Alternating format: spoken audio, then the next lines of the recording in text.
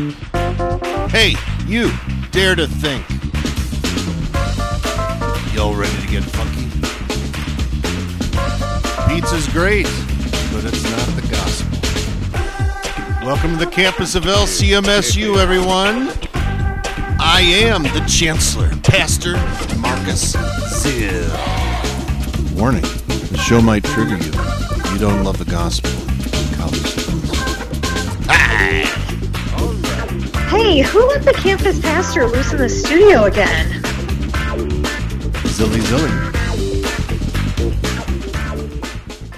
It is always great to have with me in the student union one of my seminary classmates and good friend, campus ministry compadre, Reverend David Kind, University Lutheran Chapel in Minneapolis, Minnesota. How are you doing today, David?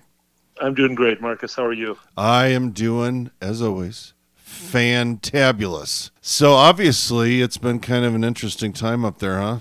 It has been. I mean, the heat that we're having today is nothing compared to the heat that has been flowing through our city this past 2 weeks after the death of George Floyd. Yeah, it's been crazy here. You live in a city especially, I don't know, it's kind of Nordic Minnesota, yeah, and calm, and everybody's really nice on the surface and everything, and clean, and you never imagine that your city is going to be the center of worldwide riots and protests. Yeah, it doesn't exactly undergird the whole Minnesota nice thing when people. No, I'm sure the tourism board is like, oh my gosh, what do we do with this now? Ugh. Yeah, but it's a real city too. It's with real city problems, and sure. Very diverse, and we're learning more and more about that as these days go on. So you're just a couple blocks from the campus there, off of downtown. How has the COVID-19 stuff had an impact on you guys? Well, it had a huge impact. As you probably know, Minneapolis was on, or all of Minnesota was on shutdown for a couple of months. Sure. And one of the first things to close was the university. Right. So most of the student population of my congregation went home, and a few of them that live locally stayed on. But in terms of campus ministry, the normal stuff we do, like Bible studies and events and things on campus and stuff, that all just came to a screeching halt. Sure. As our church, like most churches around the country, wasn't even allowed to meet anymore in person. Right.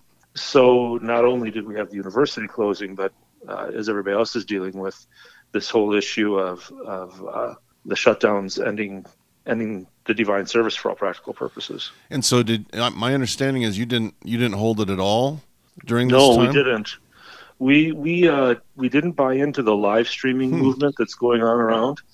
We decided to do online prayers, but not to stream church services because, in my opinion, this while there's I can't say it's entirely useless to live stream. People are hearing the gospel, but the church is a sacramental body, and it's a body that needs to be corporately present together. And my fear is that by buying into live streaming and virtual church, that we're really going to end up denying the sacramental realities of our life together in Christ. And you're not even talking just about the sacrament itself, but just kind of the incarnational idea of being the body of Christ in one place, gathered there together. Well, that's right. But it is also gathered around the sacrament. Sure. But there's this, it's incarnational. When I say sacramental, I mean, right. I mean that. I mean incarnational. God works through things. Sure. That whole theology. And to make that virtual, to just sort of broadcast it, really becomes problematic. And then there's also the issue of whether the divine service is something that we participate in as the body of Christ or something that we consume as the body of Christ. Sure. By consume, I don't mean sacramental consumption. Yeah, like it's something on Netflix that you can go watch it whenever you're ready to. Exactly. Yeah. Hey, I'm binging the divine service from ULC, honey. Yeah, right. I just made up for a whole month of not going to church in the last hour and a half. Well, yeah, because you can like watch a double speed, right? Which is what I would do. So there's that whole issue sure. too. I mean, how much of this is participatory? No, I get it. I actually have felt the same way, and I've been fortunate. I've been helping out probably 3 times a month at this domestic mission congregation we have down here that lost its pastor, who had taken a call. St. Andrew in Albuquerque, and we meet in the afternoon, and they've been fortunate to be able to continue to meet, and haven't missed the sacrament this entire time. But Wow, yeah, that's I've been worried too about. I've actually appreciated those that have kind of said, because you watch some of the. And I don't mean to pass judgment on everybody out there for trying to do the best they can. Oh, no. It's something that we never thought would happen, but I think all of these guys are actually they're trying to do the best they can. But They're there's trying just to make good something not pastoral the decisions. same. So I don't want to draw that into question at all. Sure. But there's something just not the same. I mean, I've actually appreciated that where people have said, okay, let's do some different, let's make it look different enough rather than trying to replicate it as if everybody's there, but they're not. Right. And so even on our even on our Zoom prayer meetings, I'm not vested. I'm not conducting from the church. I mean, I conducted from my son's ping pong table because it's big enough for me to spread out my books. It's clearly not a church service. Right. We use the liturgy. Sure. But it's the liturgy that you would use in your daily prayers. So before we talked here, you just did one of these things just before we were interviewing this. Yeah, we did. We just did evening prayer. Yeah. But the idea is to use this opportunity to give people something that they can continue with when church is back to normal. Right. Rather than trying to replace church with something else. Nope, I get it. No, it's like a win-win. Yeah. So thankfully, the last 2 weeks, we've been able to have the divine service again. Sure. And that's been really joyful for us. Oh, but yeah, I can imagine. Sort of the bittersweet part of it is all of our students are, for the most part, gone. Sure. There's a handful. Now, have the riots and the congregation, protests and all that such things, I mean, I know that you're a few miles from that area that was hardest hit in Minneapolis, as, being in a university town, being in a university, has any of that kind of, how has that affected you guys, or has that not been quite as big of a situation for you? Well, it hasn't been a huge situation for us directly, but because we are a city church, one of the only ones right in the city in Minneapolis. Right. We have been praying for them, and we've been involved with the cleanup efforts and with outreach efforts afterwards. And some of these protests, marched right by our church. They were peaceful protests, thankfully. But when they closed down 35W, that's a block from my church. Yeah. So we saw a lot of this firsthand.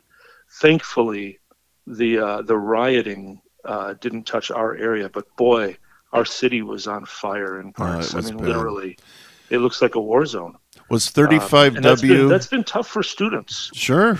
Because especially the ones who live locally, to know what to do. Should I be protesting? Should I be standing up against the riots? Is this right? Is this wrong? There's all kinds of dilemmas that they're facing right now. And increasingly, the way kind of the bully system works these days, you're not given much of a choice. It's like you're almost forced to pick one side or the other. You can't agree.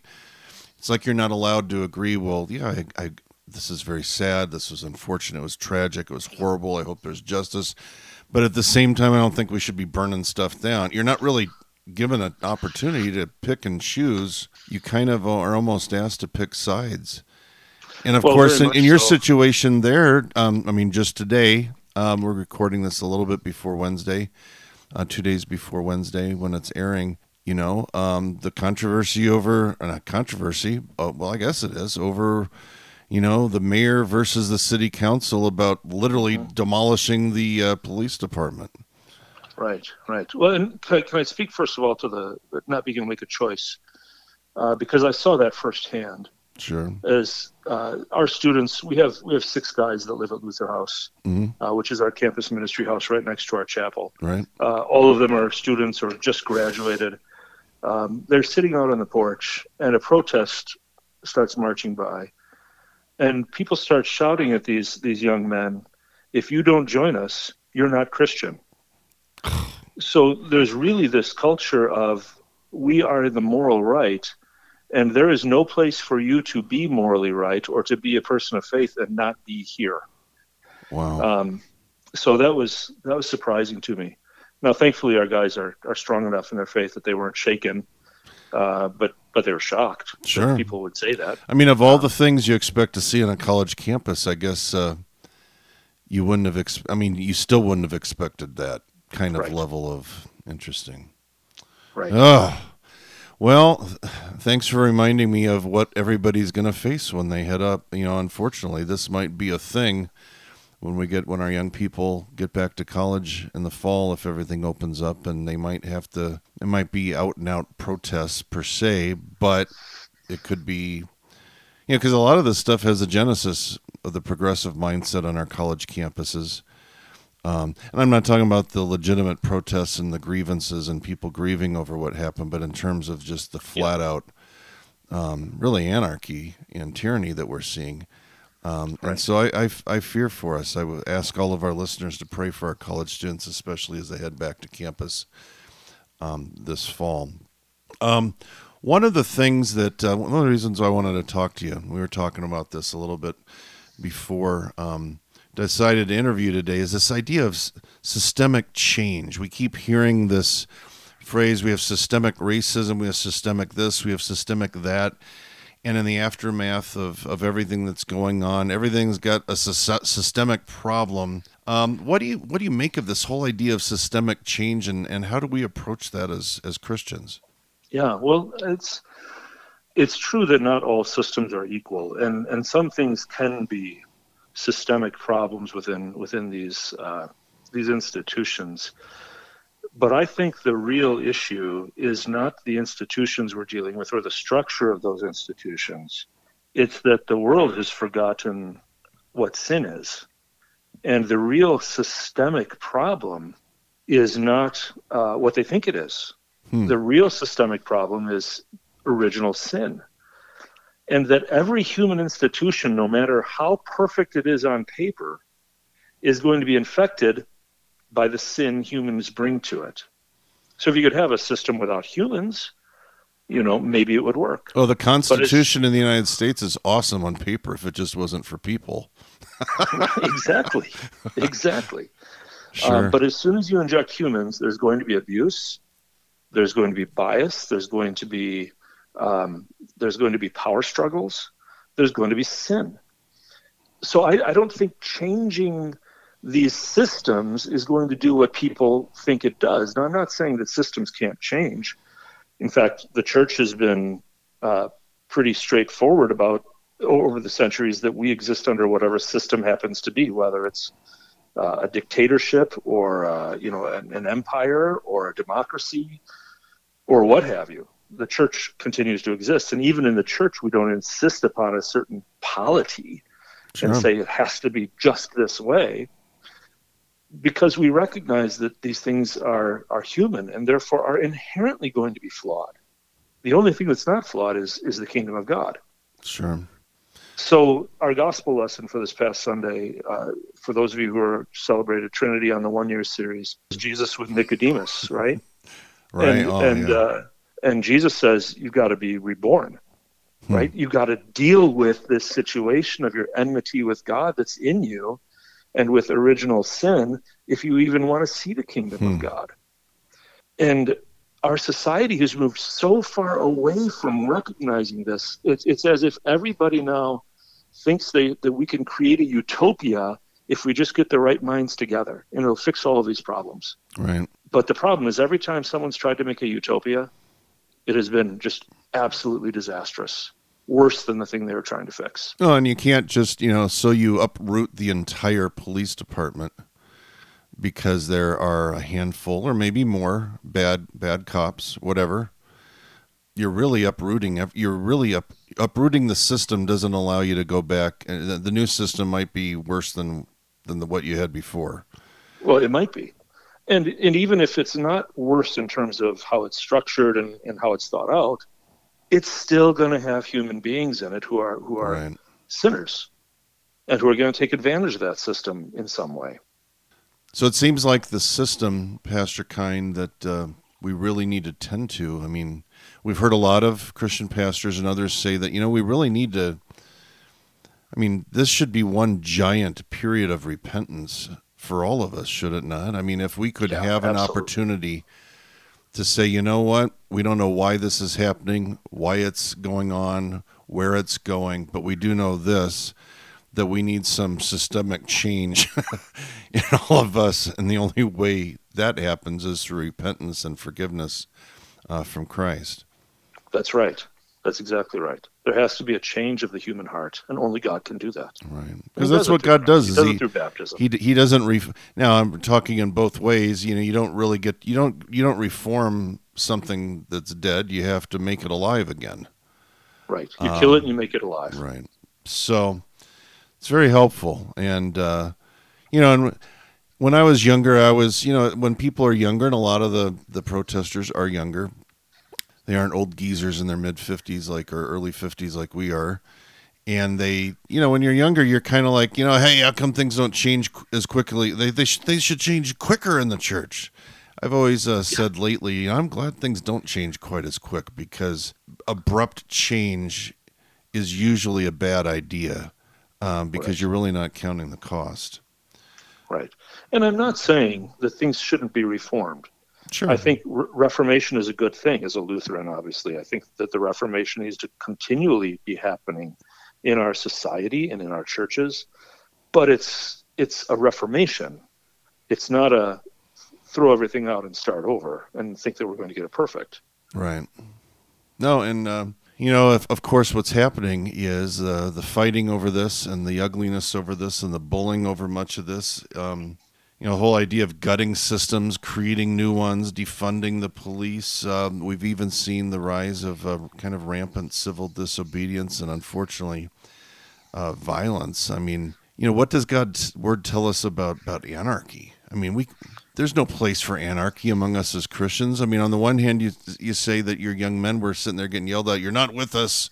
You're not Christians if you're with us. But are we Christians if we get on board with something that ultimately leads to tyranny either? Well, no.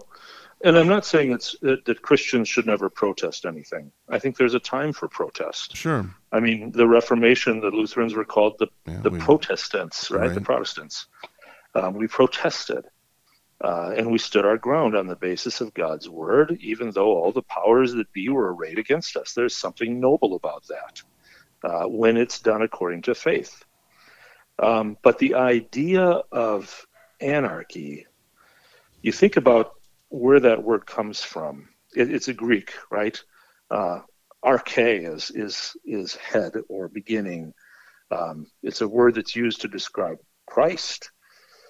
And anarche means to be without a head.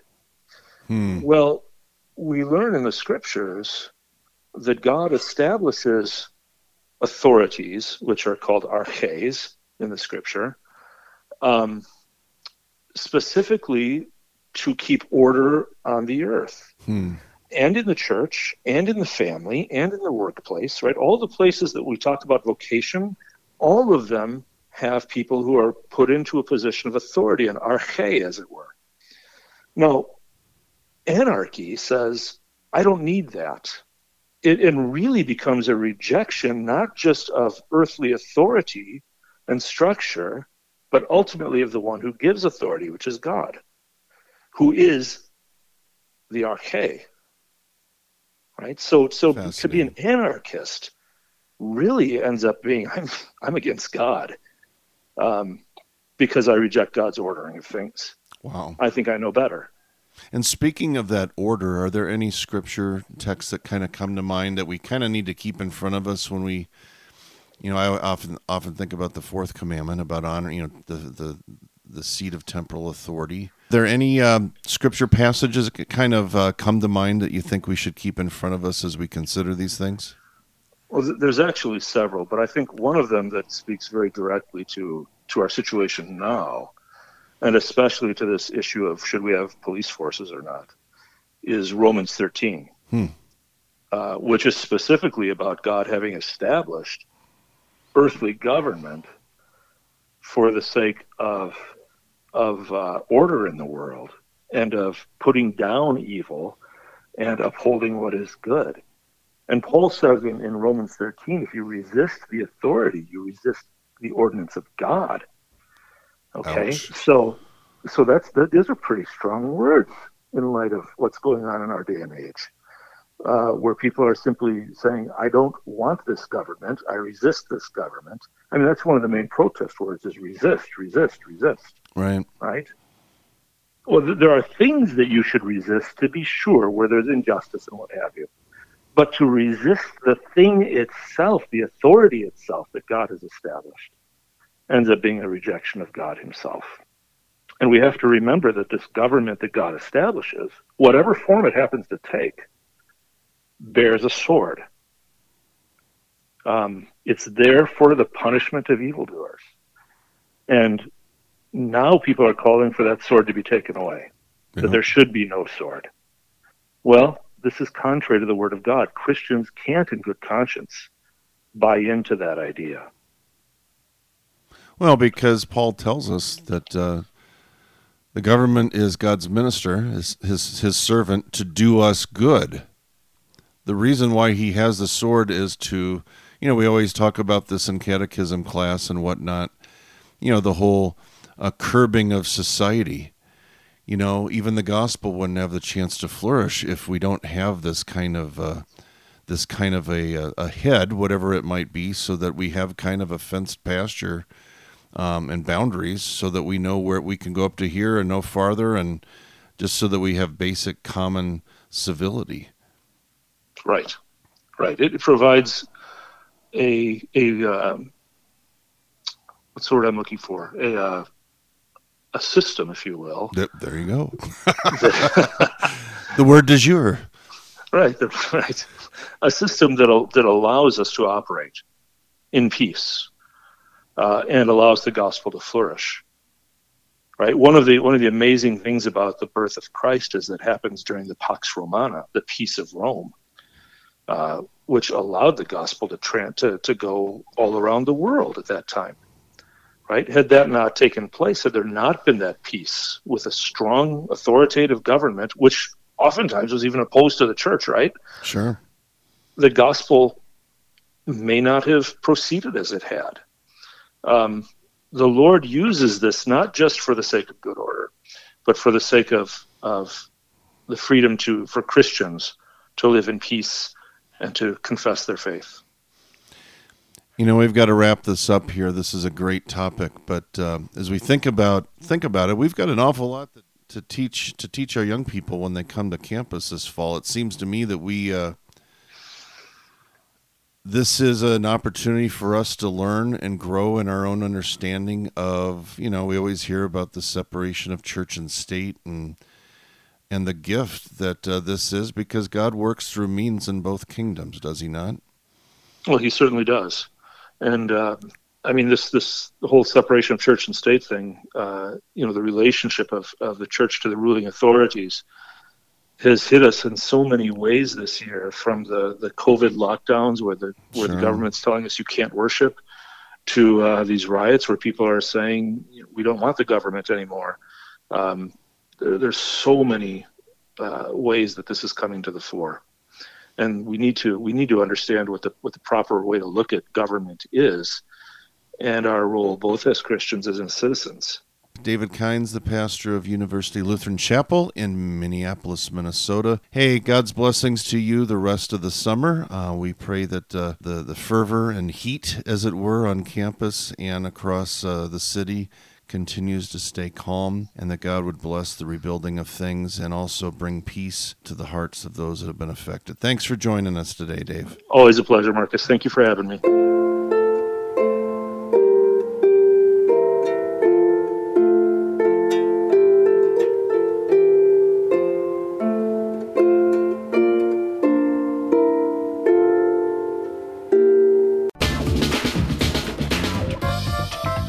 Well, that's all we have time for here today in the Student Union. Check out the archives of this program at kfuo.org. Learn more about LCMSU at lcmsu.org. And remember, college is tough. You need Jesus, we'll help.